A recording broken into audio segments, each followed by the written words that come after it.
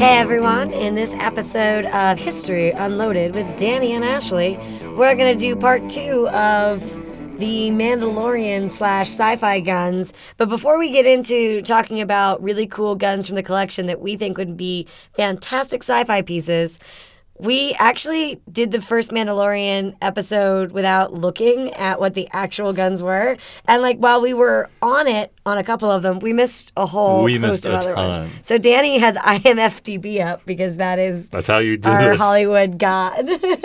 So Danny, what did we miss? I've mentioned the Ruger standards were in something that looked like them were in there. You thought, yeah, and so you were right on that guess. The one that I didn't get was a Nambu. What? Why'd you say it like that? I don't know, a Nambu. Nambu. You were like Nambu. All right.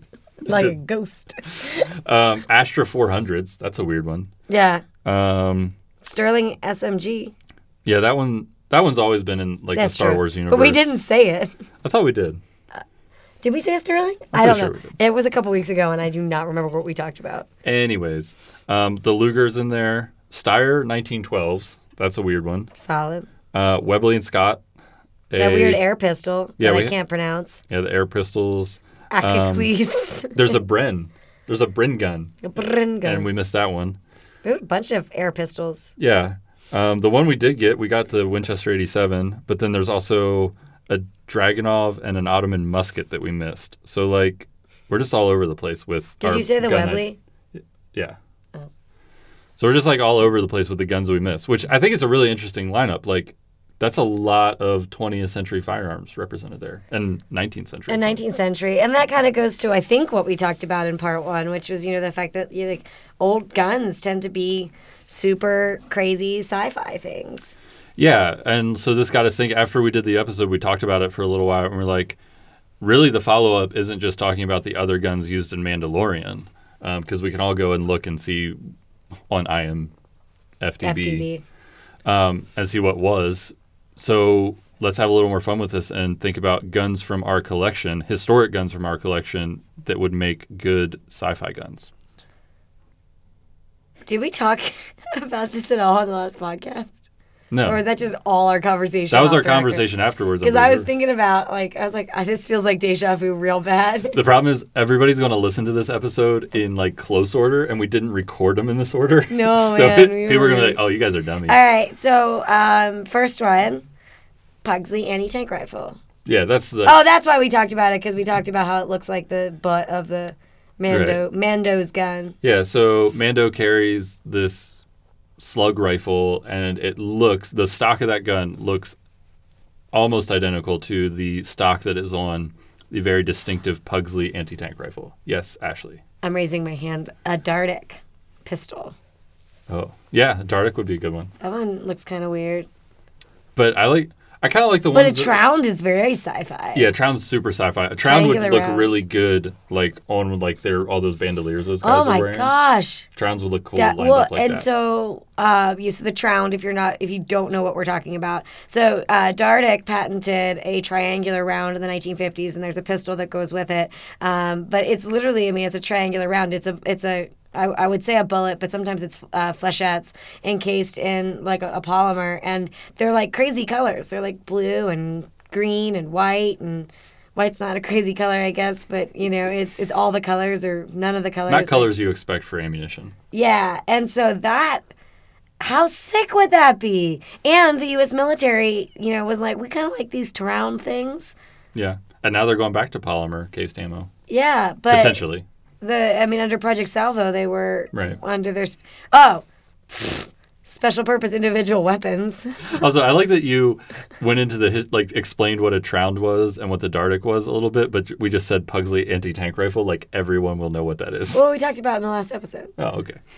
See, this is where we're falling apart. I thought you were going to laugh at the fact that I went from Dardic pistol to Tround to special purpose individual weapons. No, that weirdly makes sense to me. Weirdly, it was impressed by myself. Spews, man. Spews with Trounds. Yeah, that jump makes sense. Cool. I wish you all could see the face she just made. I'm so excited. That would be the coolest freaking thing. That would be really cool. And the special purpose individual weapons are under Project Salvo, post-World War II experimentations. There's a lot of different kinds. We've got the two of the Winchesters, in the collection, but there's a couple in the Smithsonian collection that look way, way different. And one of the ones that looks different is Harrington Richardson's, which was on loan here for a little bit. But yeah, spews are like maybe the government was actually trying to fight aliens with the special purpose individual weapon. We'll never know. Because that's classified. All right, your what's turn. up next? Your turn. The Burton, obviously. Obviously. And it's already in video games. So Yeah, the Burton's in video games. It's, for those of you who don't know, it's a top-fed twin magazine assault rifle from World War One. It's blowback, fires .345. Burton Winchester project from World War One. We know almost nothing about it officially. Nobody knows anything about it because Some guy wrote an article in the 80s that said it was a balloon gun, and everybody's gone with that. except for us, we said that was not true. Yeah, I don't think that's true because there's some data from Winchester's records that say that we're testing ammunition, and they never tested incendiary ammo. Yeah. So, but who would carry the Burton? that's a good point. Like It's kind of cumbersome. It is kind of So cumbersome. is the Pugsley anti-tank rifle, and Mando's walking around with Yeah, one. I think it could work. It would probably need some pretty big changes to be it could be the basis for a gun. But it looks sort of retro future already. Yeah. Would it be too weird, too old, new agey to say that? Not the Vietnam era night scope that we have. It's the oh my god, my brain just the totally M3, the T3. Yeah, the carbine. T3. Because it's really old, new age technology, but it's got that backpack that we Yeah. don't have. So I feel like I could see some people with the backpack and the night vision, but then maybe it's not night vision. It's something. Yeah, it's some other. it sees through your soul or something. Yeah. Yeah, I guess that one would be a good one. Yeah. Yeah. And you could do some things to make the M1 carbine look a little funky. Yeah. I get that. I'm surprised have there been M1 carbines in Star Wars movies? I mean, I don't think so. Not to my knowledge. I feel like you could totally pull that off. You could. All right. Let's see how far back. What's the oldest gun in the collection you think could work? The Doglock Earl of Meath 4-barrel gas-sealed gun. Should I explain that more? Yeah, you got to for people? explain that more. Okay, so we have this gun, I think it was 1600s. Mm-hmm. It's a dog lock, meaning that it's kind of like a flintlock, but instead of it having its normal half-cock position that just stands up on its own, the dog is like a catch that's external on the lock plate, so you pull the hammer back. I said hammer. You pull the cocking mechanism back, and then you lock it into place. So that's all pretty old technology, not necessarily Star Wars-y, but it's crazy because it's got this cross configuration of 4 barrels that make the first aid symbol. And what happens is there's this other weird janky piece that you remove from the grip of it, and it causes the barrels to spin so you can rotate it. But what happens is half of the barrel is stationary, and these 4 barrels rotate around, and so the stationary barrel is not stationary because it moves out of the way, but it doesn't spin, and then it seals back together when you put that little janky piece back into the grip. And I just think that I don't know, maybe it wouldn't necessarily be a gun, but a throwing star. You could shoot out the 4 barrels, and you throw it it starts to spin, and it's pew pew pew. All right, I'll buy that. I was gonna think. I'm pulling all of this stuff out of my butt right now. I'm just. I have 2 ideas for oldest gun. Okay. One, I was gonna say. So there's this. Whenever we talk about the Hall rifle, somebody invariably says, couldn't you take the action apart and use it as a pistol? And there's one recorded instance of it happening, and it's super uncommon, but everybody knows that story if they know the Hall rifle. Everybody knows that story. The qualifier is you already have to know what a Hall rifle is. But I think you could actually take that story from a dragoon on the frontier that put a loaded Hall action in his pocket. You could turn that into a cool last ditch sci-fi Western gun. Because it's just it looks like this really blocky, chunky, weird thing when it's not in the rifle, and that would be cool. Or a swivel breech American long rifle as Yeah, those are pretty sick. because the stocks don't look that conventional on them already, and they flip over. Like you could do a cool action sequence with them flipping over, I think. Well, in that vein, any shoots in stock could probably be a cool sci-fi. Yeah. Liberator shotgun, of course. Yeah, the Liberator shotgun. That's a clear candidate for it. Should we explain what that is, Danny? Go for it. The Liberator shotgun was developed off of the concept of the Liberator pistol. And Danny's dying. I can't take you seriously. But the point was it was supposed to be an insurgency weapon, and it was silly cheap to make, and it was a 4-barrel pistol-looking shotgun. Each round fired one at a time and had a rotating firing pin. But they just look...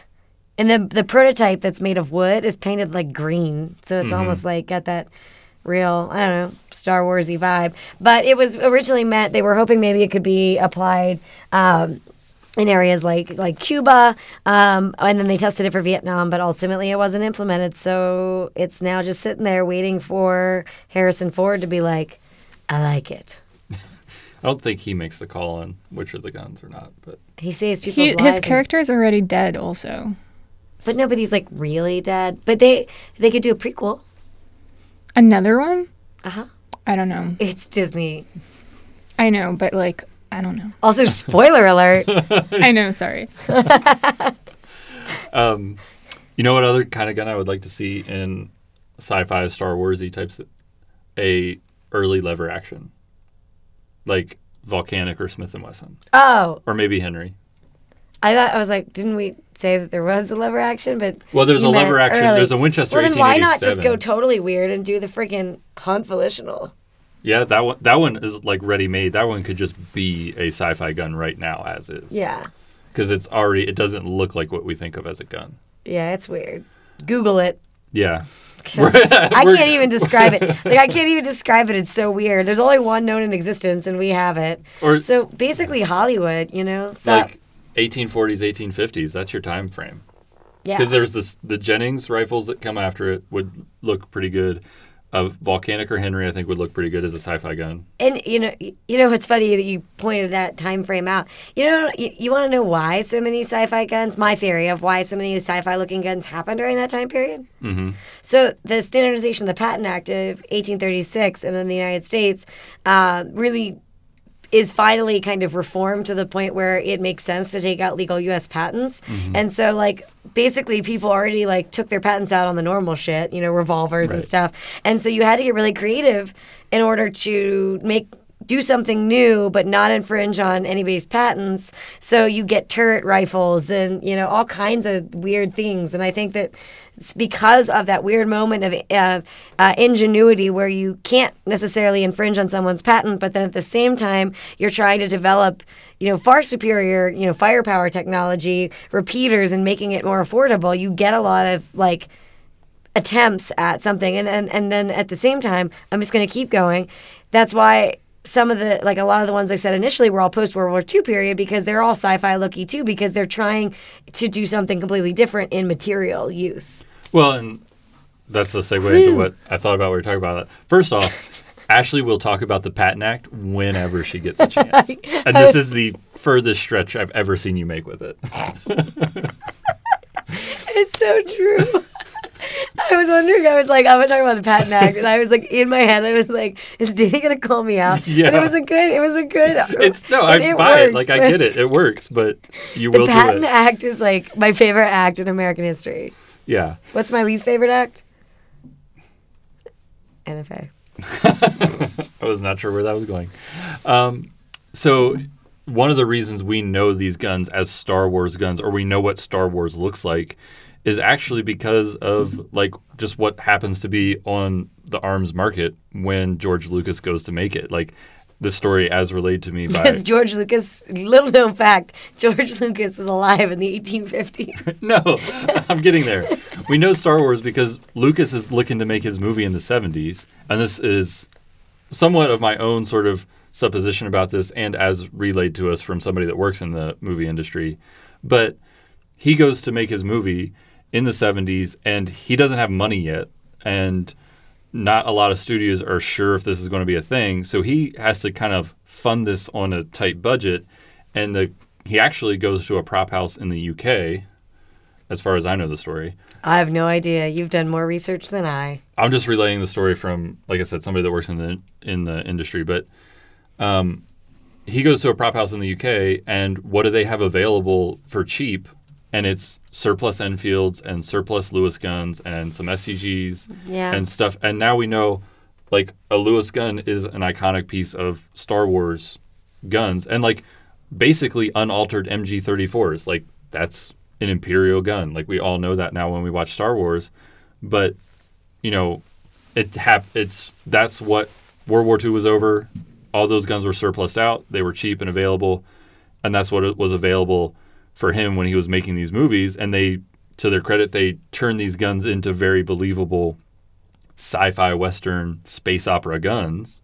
But it's really just those happen to be around. And I just started hearing ladies singing in my head. Space So that was a really poignant point, and now I'm going to make a stupid observation. Okay.